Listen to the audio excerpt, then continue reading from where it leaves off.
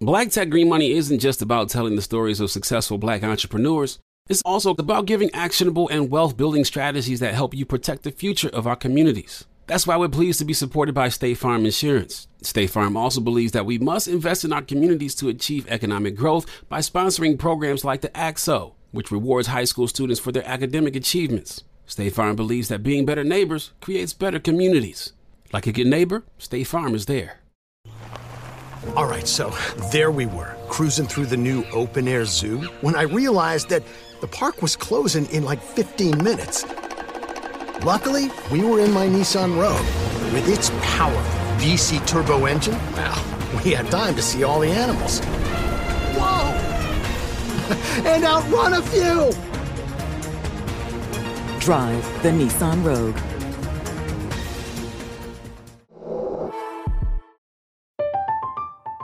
I'm Katya Adler, host of The Global Story. Over the last 25 years, I've covered conflicts in the Middle East, political and economic crises in Europe, drug cartels in Mexico. Now I'm covering the stories behind the news all over the world in conversation with those who break it. Join me Monday to Friday to find out what's happening, why, and what it all means. Follow The Global Story from the BBC wherever you listen to podcasts.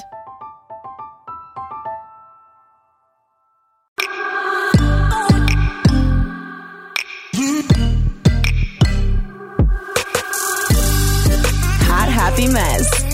Celebrate your magic in the middle of life's messes. Hot Happy Mess. I'm Zuri Hall, and this is Hot Happy Mess. Oh, shoot. Hello, what is up? I am Zuri, and this is Hot Happy Mess. Welcome to another episode. My bad, y'all. My bad. I would love to say happy Monday, but the truth is, this is going up on a Tuesday. Your girl has been booked, busy, blessed, but also basically exhausted and a little burnt out. So I'm going back to old episodes of Hot Happy Mess so that I can tap back in to the ultimate truth, which is that we need to focus on best life minus the burnout. It has been a crazy few weeks over here. Work is awesome, but it is going at full speed. And I've got some really exciting things that I'm cooking up and that I can't wait to tell you about. But that also means that I'm a little stretched thin right now, and I'm trying to get back to the regimen that I was in, where I was productive and efficient, but also really in a good place when it came to, time management and self-care and all the good stuff that we talk about and we try to live here at Hot Happy Mess. So forgive me for the slight delay, but it was a whole lot of getting my life together really quickly so that I can show up for myself, so that I can show up for you better. And I'm going to get into that soon in a solo episode and just kind of tell you guys what's been going on and open up, get personal. It's been a little while since I did a solo episode, so I think it's time for a check-in, right? We can just, swap stories, talk about life, all the good stuff. So that's coming pretty soon. But in the meantime, this is a little bit out of order, but I'll just keep it real with you. The reason it's out of order is because my life's a little out of order right now. So I was excited. I'm still excited to kick off a few episodes that are focused on motherhood, that are talking about pregnancy, that are talking about, whether you want to be team kids or team no kids, because it is certainly within your rights to choose any one of these paths or attempt to choose them. So I am pulling back from the series vibes for a little bit. We're just doing standalone episodes, which I think is more fun. It keeps you on your toes. It keeps me on my toes. We don't get so bogged down with, 5 episodes in a row of the same thing. So I say that to say, even though we're hopping around and this episode is going to be about alternative roads to motherhood, don't think that it's in some order or something, because I'm going to be talking about pregnancy. We're going to be talking about egg freezing and my journey where I am in this road to motherhood, because I do have some things that I want to, talk about with you. But today we're talking about all of the amazing, empowering alternative options and roads to motherhood. You know, between egg freezing, surrogacy, adoption, there are so many choices that are available these days, and it can be, ooh, that's the doorbell. Guess what's here? My Pizza Hut, baby. Let's go. Lola, let's go. Pew, pew, pew. Lola, are you going to go get the pizza? No? Okay, I'm going to go get it in a second, because we got to talk about this journey, y'all, okay? The journey into motherhood. Like I was saying, egg freezing, surrogacy, adoption. It's a lot. It's a lot to navigate. I have so many friends who are in various stages of these processes or considering them. I myself am personally exploring freezing my eggs, which I will be sharing more of pretty soon here. So make sure you are subscribed and listening as I get super real about my journey into eventual motherhood. But as I explore my options, I wanted to hear from someone who's had experience in this arena. And Josephine Adluri fit the bill in so many ways, y'all. Her story is fascinating. From her experience with IVF, adoption, and surrogacy, y'all, she is getting super candid with her journey into motherhood. I loved everything about our conversation. She has so much wisdom, so many gems. And what I really loved is that she's keeping it honest about the struggles, the mental struggles, the emotional struggles, the physical struggles that came with each of these journeys, because she took each one successfully. And it's a beautiful story. Her journey is awesome, and I'm excited for you to listen to it. So tune in to learn about the options available if you're interested in exploring your path to motherhood. Here's my convo with Josephine. All right, y'all. Josephine Adluri is a graduate of the University of Chicago. She's an expert in meditation and mindfulness, helping thousands of people overcome adversity to find joy via her private sessions, online classes, Responding to Life podcast, and her latest book, Mindfulness Journal for Parents. She's a mom of 7 kids via IVF, adoption, and surrogacy. And Josephine is a highly sought after fertility and parenting mindfulness coach. So I could not think of a better human to have on the podcast today for this episode. Josephine, welcome. Thank you for joining me. Thank you so much for having me on your show, Zuri. I'm so excited for our conversation today. Yeah, I'm really so fascinated by your story. So grateful for you sharing your journey and your experience, you know, with the rise of women waiting to have children. That includes myself. I am one of those women. And the increase of fertility issues within the U.S. I'm just really excited for us to have a really open, honest, heartfelt conversation on some of the other options that we as women have when we're exploring the possibility of motherhood later in life. So let's just dive right in. Talk to me a little bit about your journey to motherhood. 7 kids. Wow. Have you always wanted a large family? Yeah, well, when I thought large, I was thinking like 3 or 4 because I only have a younger brother. So I wasn't quite imagining 7, but here we are. So a lot of concealer and coffee helps. Girl, I can only imagine. I just got a puppy and I'm like, oh my God, life is so hard. How do I juggle it all? I need all the gold stars. I can't even imagine 1 kid, let alone 7. Was that, you know, as you started down the path to motherhood, was it like, you know what? We got 2, we got 3, let's keep this thing going? Or was it just one of those things where life unfolded, you looked up and had 7 kids? Yeah, so we started our journey. We knew we had to go straight into IVF because of an illness my husband had. And so when we started, we knew there were a possibility to have multiples, which is what we have a lot of. Mm-hmm. And we also knew that we'd have to possibly explore other avenues like adoption, which is one of the paths that we took in order to create like this bigger family, meaning like 3 or 4 kids. And so we went down the IVF road and it didn't work out right away. It took a couple of years to do it. Finally, we had to make some decisions to switch facilities and doctors, and we did that. We became pregnant with twins, only to lose them in the 2nd trimester. And it was at that point that we decided to pivot to international adoption because I was exhausted mentally, physically, emotionally. I just couldn't do it anymore. And at that point, we moved to adoption. We welcomed home our son fairly quickly. We picked a program that didn't take too long. And we adopted him from Kazakhstan.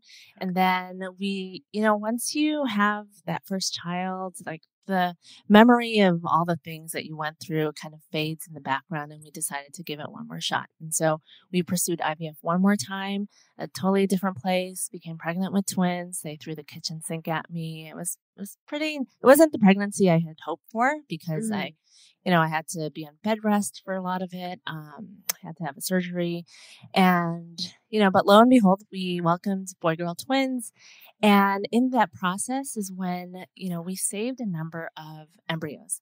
And anyone who's ever done IVF or any sort of assisted reproductive therapy knows the blood, sweat, and tears that go into creating these embryos. And that's what led to 4, 5, 6, and 7 because we had them frozen, these embryos frozen. And every year you get a letter asking, what do you want to do with these embryos? And none of the options ever sat well with us. But I knew that I couldn't carry again. So we decided to pursue surrogacy, but it took a while because it's really cost prohibitive. And that's why there's a big gap between our last set of kids. So we ended up doing surrogacy. We partnered with this amazing woman and welcomed home twin boys. And then many years later, decided to try the very last embryos that we had and worked with a different surrogate altogether. And now we have twin girls who are 5 months old. And so we have every type of twin you can imagine. All the twins. Yeah. Oh my goodness, that is absolutely amazing. So beautiful. And a challenging journey at that. I mean, I say that from the context of the beauty being in the challenges and yet still walking away with these 7 beautiful children that you're now raising. Just for context, you mentioned a gap in age. Can you share the ages of your kids? Yeah. So our son, who we adopted, is 14. Actually, no, he just turned 15 last week. Oh, mama, you know, I got so many. I've had those moments where I'm like, oh, wait. I'm at the doctor's office. They'll ask me their birthday. And I just really, freeze. The boy-girl twins are 12. The twin boys are 5. And the baby girls are 5 months old. Oh, my goodness. So we are on the spectrum of childhood, of the teenage years. You guys have a full house. Wow. Yes. I want to backpedal a little bit to that first step into motherhood with your first child, the son that you adopted. I have friends, quite a few now, who are trying for their first child. You have me over here trying to figure out this egg freezing journey. I have a friend who's struggling, really desperately wants a child and is working through the challenges that her and her partner are really dealing with right now. So I'd love to talk about the emotional aspect of getting to motherhood. For you, what was that journey like for you? How long were you trying? What did it feel like? What was that? If there was a roller coaster of emotions, just kind of walk me through your headspace once you started that journey. Yeah, no, these are all such great questions, Zuri. And it really is, like you touched upon, it is an emotional roller coaster. I think going into it, and what I found with many of my clients and just people in the fertility community, what I hear often is that we go into it pretty naively. We think, okay, well, the science has been proven to work, so if I do IVF, I should come back with a baby right away. But that isn't the case for many women. And like myself, it took me, we were doing IVF in the beginning for 2 to 3 years before we pivoted to adoption. And that's kind of on par with a lot of people's experiences. And the biggest thing for me during that period was letting go of control and letting go of expectations, because I entered the situation with all of these expectations of what pregnancy first was supposed to look like, what this IVF process was supposed to also look like, and the results that I was supposed to get and when I was supposed to get them. And when you come into, like with anything in life, when you come in with expectations, it adds a lot of stress. And it also limits you because now you're not open to any of the other possibilities that can happen. And it just creates a lot of friction in your mind, in your mental well-being, and just the whole process.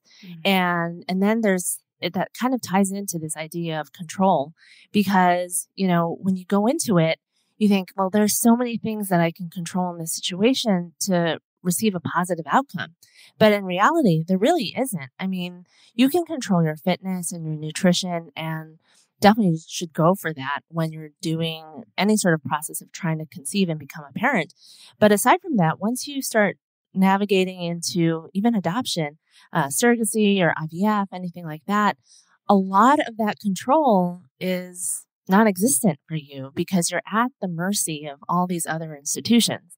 And there's a lot of struggle, internal struggle in the very beginning, and it can be throughout if you don't recognize it and you don't give yourself the space to just let go of a few things and, realize what you can control, like your mindset and your breath and other things like your fitness and your nutrition.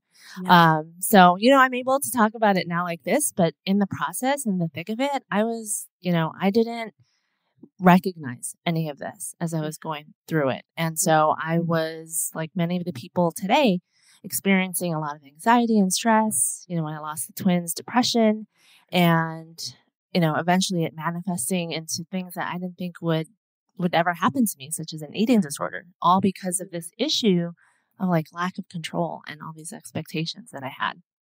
Oh my gosh. Well, you mentioned, going into it with this idea of what it was supposed to be like, what it was supposed to look like. What specifically was that for you in a perfect world, right? What was supposed to happen? You go in for a few rounds of IVF. It's a tough, what did you expect that didn't happen? Yeah, I expected, with IVF, and we went with the very first place was this big institution in Boston, and they were really renowned for many of their departments, perhaps not their reproductive center.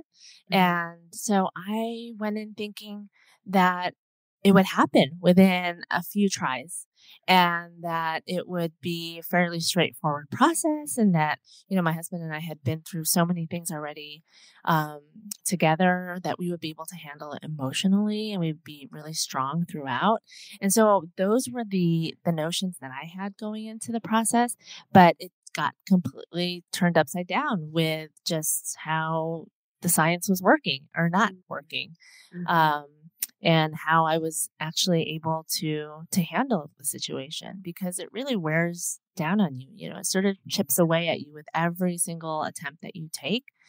It, like anything else, it starts to eat you up inside, and it's hard to pause as well. That was one thing that I definitely also realize that, it's so time sensitive when you're trying to conceive that you feel like you're going against your internal clock, which you kind of are. And so there's all this pressure that you're imposing upon yourself and others as well in your life who are saying you just need to keep going. You don't really have time to stop and do other options, or you don't have time to take a break and take care of yourself.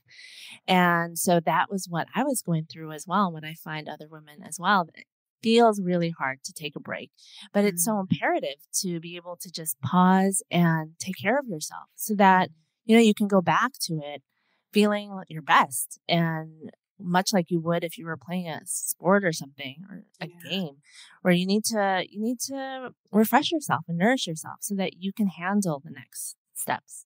So you've talked a little bit about kind of how you expected the process to be. I'm sure so many of us can relate to that in different avenues of our life, right? That need or desire to control, just to make sense of really challenging situations in our lives.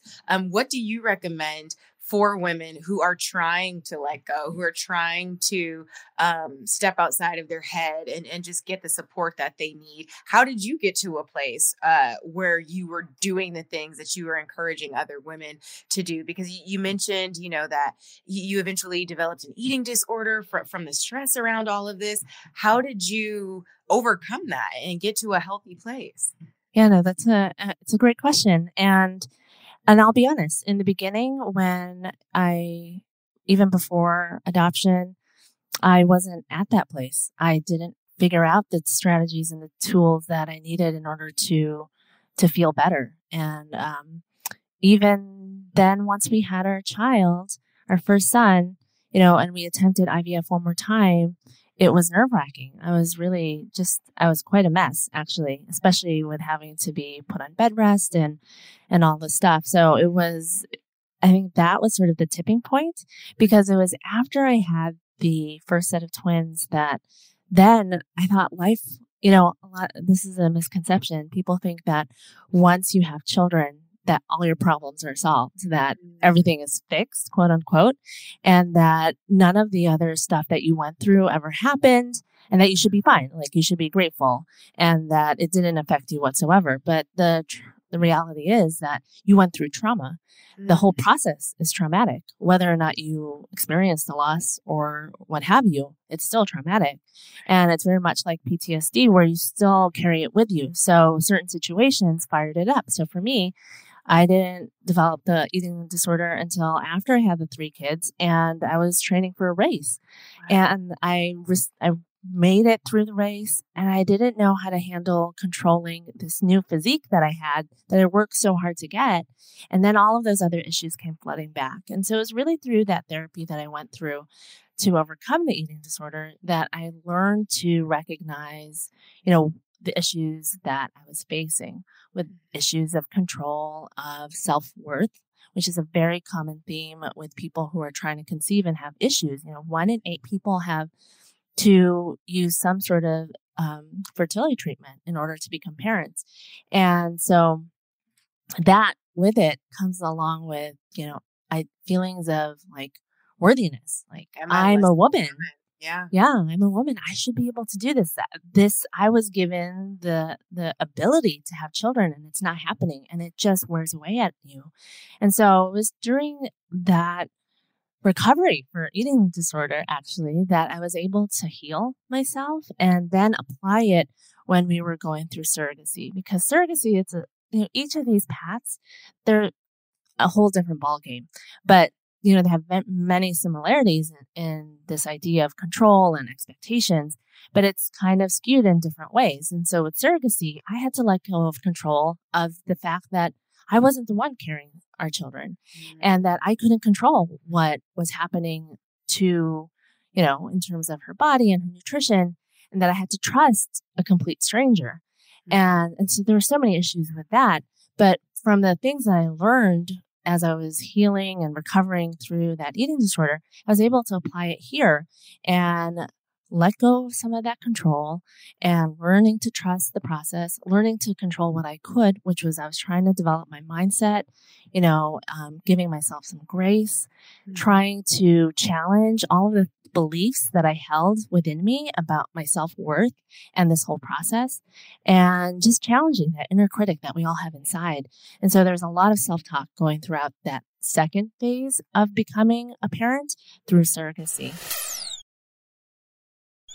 Talking about minimizing that negative self-talk, something we all deal with and suffer from. Would you say that therapy is kind of the number one? Was that the go-to that kind of helped you with those intrusive thoughts or the negative self-talk? Is that what you would recommend to the women listening, potentially, those of us who might be dealing with our own mental health issues or wellness issues as we try to get our bodies ready for whatever the journey is that we want to go on? Yeah, so I've been on this journey, it seems like, for a really long time, because my son is now 15. So it's been almost 20 years. And I have to say, I'm really very pleased that there's so many different resources out there in comparison to what was available before. Before, I didn't have anyone. It was just me and my husband who had each other. And so I'm grateful that we had such a strong bond and relationship. But nowadays, you have so many different outlets. So you have women's groups or fertility groups that you can speak to.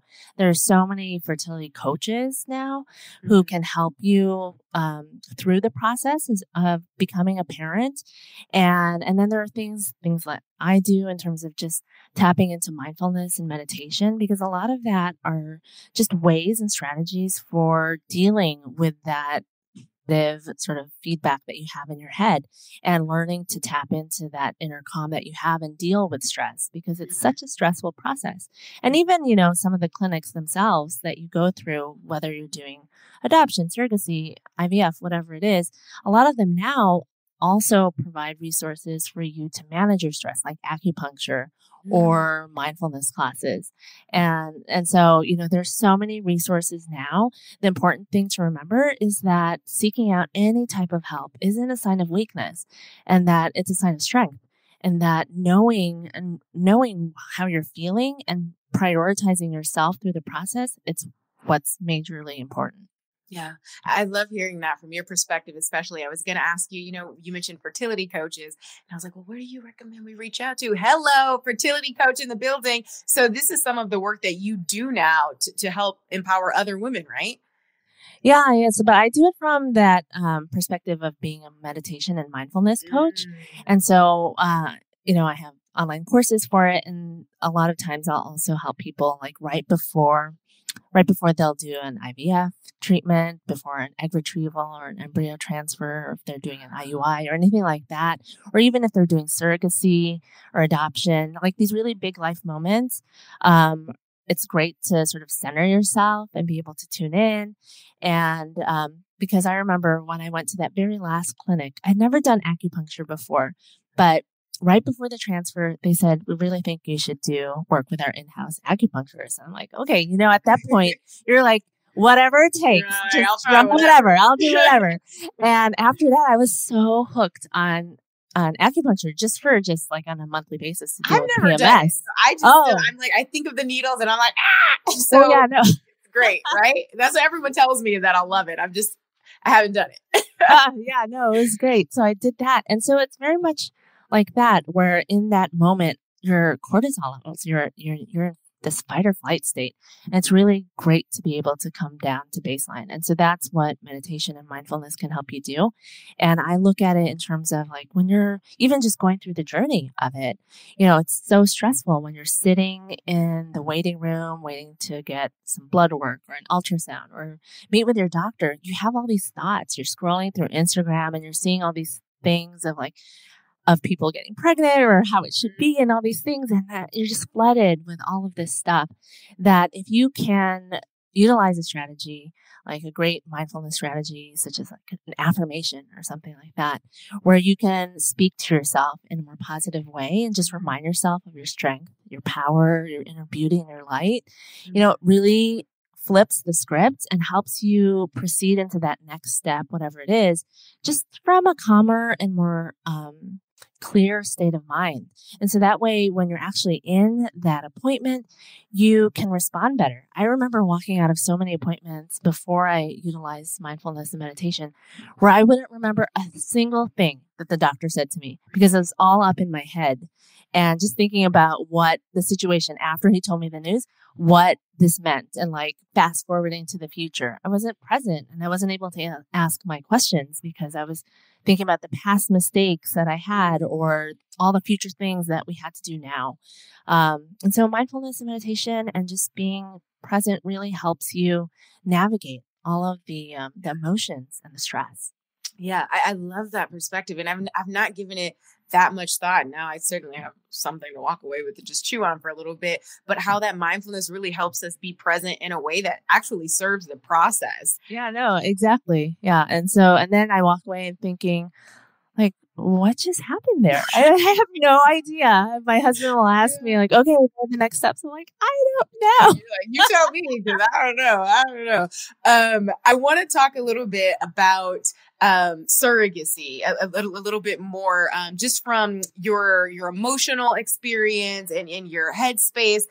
Gabrielle Union is making headlines right now. Her second book has come out. I was reading excerpts that really just resonated and struck chords that I might not personally relate to yet, but she was just super vulnerable. And she talked about the fact that, when she and Dwayne Wade were going through the surrogacy process and they're in the hospital room and the ultrasounds are happening and she's crying these tears and everyone is like, oh, it's okay, let it out. And they're thinking, oh, she's crying because it's finally happening and she must be so joyful. And while this is the moment, she was like, honestly, no, I let them think that. I was mourning. I was angry. I was resentful because I wasn't able to do this. My body betrayed me, and I'm paraphrasing. And I had to watch this other woman carrying my child, and she saw how lit up Dwayne was. in those rooms, and something in her, as happy as she was that her baby was on the way, something in her was feeling less than. And so the tears were very much sad tears and not the happy tears that everyone assumed. What was your experience like? Did you feel any of that through that journey, watching another woman carry your child? What was that like for you? Oh my God, when you described her experience, that just totally hit me and just resonated with me, because that is exactly how you feel. I mean, I think even anyone going into it just, eyes wide open and preparing themselves will still have that moment where they feel where it's bittersweet, right? You're happy that it's finally working and that your child is growing and that, you're finally going to become a parent or parent number 2 or whatever. But at the same time, you are also mourning that loss that, like we talked about before, how you have these expectations of yourself as a woman, as the person that's supposed to be able to conceive and create her own family. And then all of a sudden you're sitting there and you're really not part of the process. Mm-hmm. One thing that I always compare surrogacy, people always ask me about it. And what I came to realize is that I now know what it felt like to be my husband, because I was sitting on the sidelines. I was not an active participant. I mean, I was a participant, but I was not actively able to help her conceive the child. And I had to watch the babies grow. I had to watch from afar at all these appointments and to hear all of the updates. And so it was really hard. I mean, I'll be honest, even with all the mindfulness stuff and all of that, like it's just, and like with anything in life, it's a constant conversation that you have to have in your head that you're just constantly challenging things. So yes, you'll have a thought where in that moment you see the ultrasound and you're in the room and everything's going perfectly and the baby's healthy. And you think, instead of that happy thought, you think, oh my God, I'm so worthless. I couldn't do this. And, I always tell people to just acknowledge the thought. It's so painful to admit that to yourself, because then you start to feel like so guilty for having these thoughts instead of feeling like you should be happy. But those are the expectations again, right? And that's what you're forcing yourself to believe you should feel. But our feelings are totally valid. And so we should recognize them. We should acknowledge them. We shouldn't bury them. But at the same time, after giving yourself some time to grieve that process or grieve whatever it is that you're trying to let go of, then just to, when you feel ready, and no one should force you to feel positive when you're not ready for it, then going into the next steps, once you want to, and you've felt like you've really let go of all those emotions, then move on to the next step of trying to appreciate what's happening in the moment and then returning back to that moment. So I hear a lot about just people being forced to be positive and all of that kind of stuff. But the reality is you have the choice, but you should always do it with this idea of honoring how you feel in any given moment. And that means owning up to your feelings, no matter how maybe embarrassing or scary they may be, but just owning up to that so that you can show up for the moment in a really present way. Yeah. That is so beautifully said and so important. Women like you, women like myself in other areas that I can speak to, the women around me who have been very honest about the ups and downs, the good, the bad, the ugly, that permission to feel the quote unquote ugly feelings, I think is really important because, I've read think pieces on like toxic positivity and everything's fine and everything's fine and everything's going to be fine. And if you hear it enough, you're like, am I broken? Like, what's wrong with me? Because I think it's BS. I don't feel positive right now. And I'm kind of upset that people want me to just look on the bright side right now. I kind of want to wallow. I kind of want to have a bad day. I kind of want to have a pity party. Just give me a few hours here and I can bounce back. But you saying, feel that stuff, go there. Every day is not going to be a good one. And it's okay to lean into some of those more negative emotions. I think that's something a lot of us need to hear because we always have our superhero capes on, right? We're moms, we're wives, we're employees, we're employers. And to just be able to sit with the feelings and let them be bad ones, I think is something that a lot of us need a reminder for. Yeah, no, I love that you brought up the word permission, because that's what it comes down to, is that, am I giving myself this permission? Do I value myself enough? Do I hold myself worthy enough to allow myself this space to feel whatever I'm feeling and not shoving it back in and not acknowledging it. And so having that opportunity, it gives you a lot of mental freedom. You know, when you have to hold on to something, it really can be so burdensome. You feel like you're just carrying the weight of it all the time. But if you can just release that emotion and just let it flow organically, then you can come out of it feeling more authentic to who you are and to the experience. And then whenever you feel ready, moving towards that positivity, if you want to, you know, that's, I mean, the whole toxic positivity. It's so hard when you're a mindfulness coach. Yeah, right.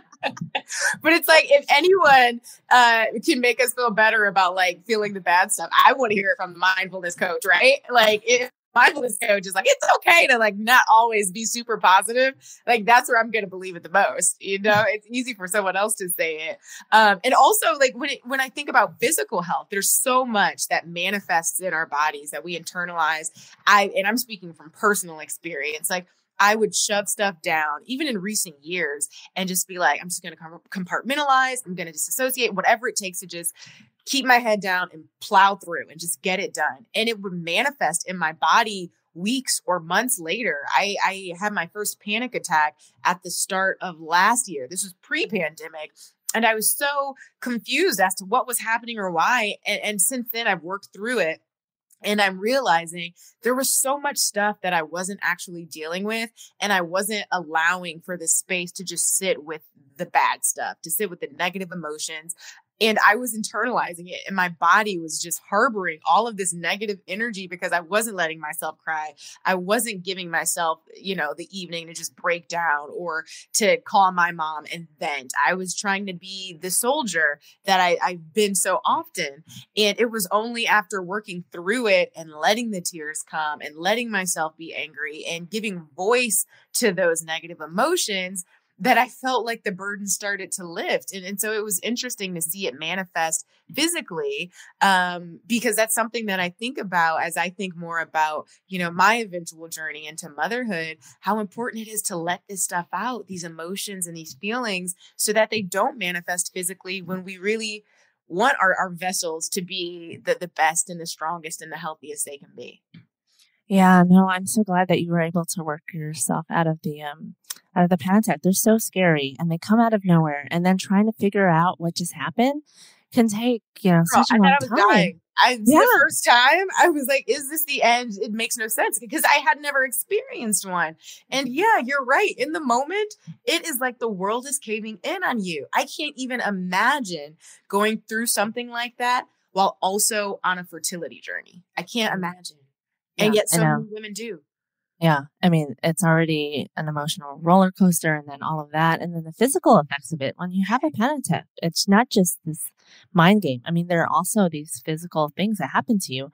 And then you're right. It's because you are storing it. And so that stuff is being held, whether it's being held in your head and manifests into migraines, and like that has happened to me, or holding it in your shoulders and your neck, and all of a sudden like you can't move your neck. Or another part of us is, you know, when we're in a constant state of fight or flight, in the constant state of being stressed out, all these systems turn off in our bodies. So like our digestive, our immunity, our reproductive system, all of those things don't get prioritized. So we don't realize it, but that's why we start to get all these digestive issues. You know, we start to get sick more often because all of those systems aren't being prioritized, because you're in a constant state of trying to survive.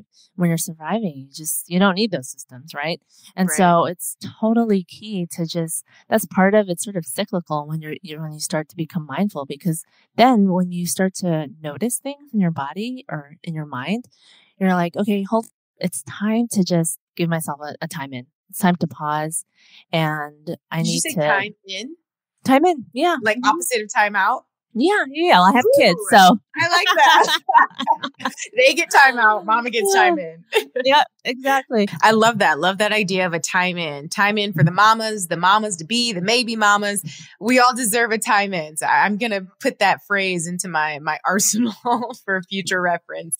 We're wrapping up here, but before I let you go, I'd love if you could just talk maybe to your number one thing you wish you knew, number one thing you want the ladies out there to know about each of these different versions of journey to pregnancy, IVF, adoption, and surrogacy. For each of those things, what's maybe the top thing you wish you knew before you started the process? Yeah, I love this question. So let's start with adoption. And adoption it's kind of like, it has a lot of the paperwork and stuff that you have to do with IVF. But one thing that I wish I knew about before I started it would be just letting go of my expectations of what it meant to be a parent, like going into parenthood. And, I walked into it after, and I feel like many people do, after many years of trying traditionally. And then you go into this alternative path to parenthood of adoption, whether it's international or domestic. And you still are holding on to what it was supposed to look like we talked about before. And I found that it prevented me from really enjoying the experience fully in the beginning. And then when I finally was in the country and we were just so close to the finally becoming parents, that is at that moment that I just let go and enjoyed the whole experience, that I really reaped in the benefits. I really could finally enjoy this piece of becoming a parent. So that is, with adoption, I would say check all that stuff that happened to you in the past. Know that it definitely is a part of who you are and a part of your story. But when you're going in through this next phase or this next path, to really be present to it. And that may not be every day. It may be every other day, maybe week by week, whatever it is, but trying to constantly bring yourself back to that moment so that you can appreciate that journey that you're finally on to become a parent. Okay, that's adoption. We've got surrogacy and IVF left. Yeah. And then with surrogacy, we talked about it briefly, and it was sort of this idea of your relationship with yourself and with your surrogate. Something there is that I wouldn't try to force it. We all have these norms, social norms of how we're supposed to act with our boss, with our teachers, with our friends, our family. Mm-hmm. But we don't have any norms and guidelines for how am I supposed to act with a surrogate, because it's such a new process.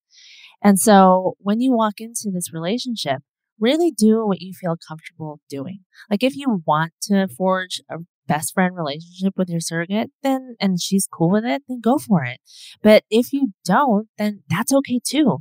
So really honoring how you feel and what you're comfortable doing, and not forcing yourself into what you feel, what you expect, and what other people expect the situation to be like is, that was a big thing for me as we navigated sort of the start of the process all the way up until the end. And then finally with IVF, one thing to remember there is to just take it sort of day by day, because your protocols will constantly change, and you kind of have to be really fluid. And when you're fluid and flexible, you have to let go of a lot of barriers. And those barriers can be expectations, they can be emotional barriers that you're setting upon yourself. But if you can allow yourself to kind of be like water, where you're just flowing over challenges, you're not trying to push through anything. You're just trying to, if you find an obstacle, then you're finding ways around it and you're going through it. So always just reminding yourself to just be like water as you're going through the process, and not sort of fight these obstacles, trying to just sort of flow with it and be flexible, and to let go of all these barriers will make the process just a tad bit easier. Yeah. It's really great for the women who are maybe starting to explore their options. Do you have any advice or resources that you recommend we go to, like actual tangible, this website or this clinic, or also how do we reach out to you if anybody's interested in maybe taking a course or getting coaching? Yeah, no, that's great. So that was one thing I wish that I had done back in the beginning, was to do more research. But now that we have so many resources available, it's really wonderful. One thing is, that we did, and I don't know if people still do, is to look at the CDC just to see the reproductive centers and facilities that are out there. And then you can kind of get a handle of what's close by and sort of what their success rates are and all those things. And that's kind of a good first step. You can also look at, there are many sort of advocacy places and other motherhood places that talk about infertility, such as like Fertility Out Loud or Motherly or Robin. So you can look at things like that. And then if you're going through surrogacy or adoption, if you had already gone through an IVF location, then they are a great place to ask for surrogacy partners, because they've worked with reputable ones, and they can tell you, especially if you decide to use your same IVF center and doctor, you want to go with someone that is familiar to them, so that it's not another hurdle for you to go through working with a new clinic or a new surrogacy agency that they've never worked with before. And then adoption, start by looking at different countries, because not all agencies go to each country. So if you're trying to figure out what country you want to adopt from, or if you're doing domestic, start off by figuring that process out first, and then looking for agencies based off of that. And then in terms of reaching out with me, on Instagram, it's Josephine R. at Lurie. My website is j@lurie.com. I have those fertility mindfulness courses. If you're already a parent, I have that book that Zuri mentioned, The Mindfulness Journal for Parents. And I also offer, mindfulness sessions one-on-one for parents, parents-to-be, and all of that. Awesome. Any final words of wisdom? Anything you'd like to share before I let you go? No, I just want to say thank you so much for the opportunity. It's been so great to talk about this topic, and, it definitely needs more coverage. So I appreciate it. Absolutely. Well, thank you so much for being a part of that for our audience and sharing your wisdom and knowledge and experience, because I have certainly taken away so much, and I know our listeners will also. So Josephine, thank you. Thank you so much, Zuri. It was such a pleasure. Happy. Yes. Whew, that was good. Thank you so much again to Josephine. So empowering. I loved that combo. And especially, as you know, I am thinking more seriously, more concretely about my own journey into motherhood. And it just is so awesome to hear from someone who's been there. Right? It can feel so overwhelming because y'all know, I get stressed thinking about it. I get excited thinking about it, but it's a lot, especially for us women who are juggling so many other things, whether it's our career, our relationships, children we may already have, friendships, just all of it, trying to show up for ourselves. Maybe we're trying to book these flights and take these trips and just do our thing and be a little selfish in a good way.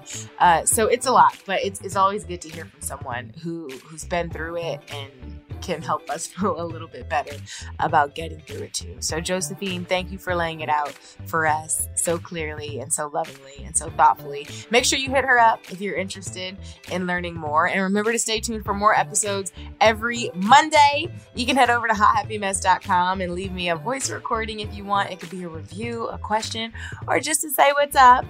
Who knows? You might hear yourself in a future episode, because I want to start sharing your beautiful voices more on the show. And if you're loving what you're hearing, leave us a review. In fact, here's a review from a lovely listener right now. At Tiffany Tasby says, Zuri is a hot, happy message. Okay, I will take that. Thank you, Tiff. She says, I absolutely love your energy and the freshness your voice brings. Great show. Keep it up because it works and I'm here for it. Thank you, Tiffany. I appreciate that so much. I appreciate you taking your time to listen. And I'm glad that you're loving it. I'm loving what we're bringing to the table. And there's so much more in store. So thank you. If you want to support, the best way to support the podcast that's easy and free is by leaving us a review, a 5-star review. Thank you very much. But you can just do that by going to Apple Podcasts, typing Hot Happy Mess in the search bar, and then scrolling on down, tapping it, and leaving us a review, all right? So we can grow this thing, keep moving. Thank you so much for listening to this episode. Share it with a friend if you know someone who would resonate with this, who might be on a journey of her own into motherhood or is currently on that journey. And slide in my DMs in the meantime at Zuri Hall and at Hot Happy Mess. And I'll see you next week. Talk to you later. Bye. Oh, I just hit the table. That hurt. Lola's so over me. Bye. State Farm Insurance knows that understanding and investing in our cultural identity is paramount in protecting our future. We know what it's like to go from nothing to something, to wish that we had better financial literacy when we were younger. Luckily, State Farm is here to help with funding programs like Project Ready, which is committed to education achievement and has already awarded over $11 million in scholarship offers to Black and Brown youth since 2021. State Farm believes that being better neighbors creates better communities. Like a good neighbor, State Farm is there. You know a spot, but not just a spot, the spot. Actually, with the 2023 Nissan Frontier, you know a bunch of them. But the key to these great spots? Being able to reach them in the first place. Your spot is out there. Find your Frontier in the 2023 Nissan Frontier with standard 310 horsepower, advanced tech, and 281 pound-feet of torque. I'm Katya Adler, host of The Global Story. Over the last 25 years, I've covered conflicts in the Middle East, political and economic crises in Europe, drug cartels in Mexico. Now I'm covering the stories behind the news all over the world in conversation with those who break it. Join me Monday to Friday to find out what's happening, why, and what it all means. Follow The Global Story from the BBC wherever you listen to podcasts.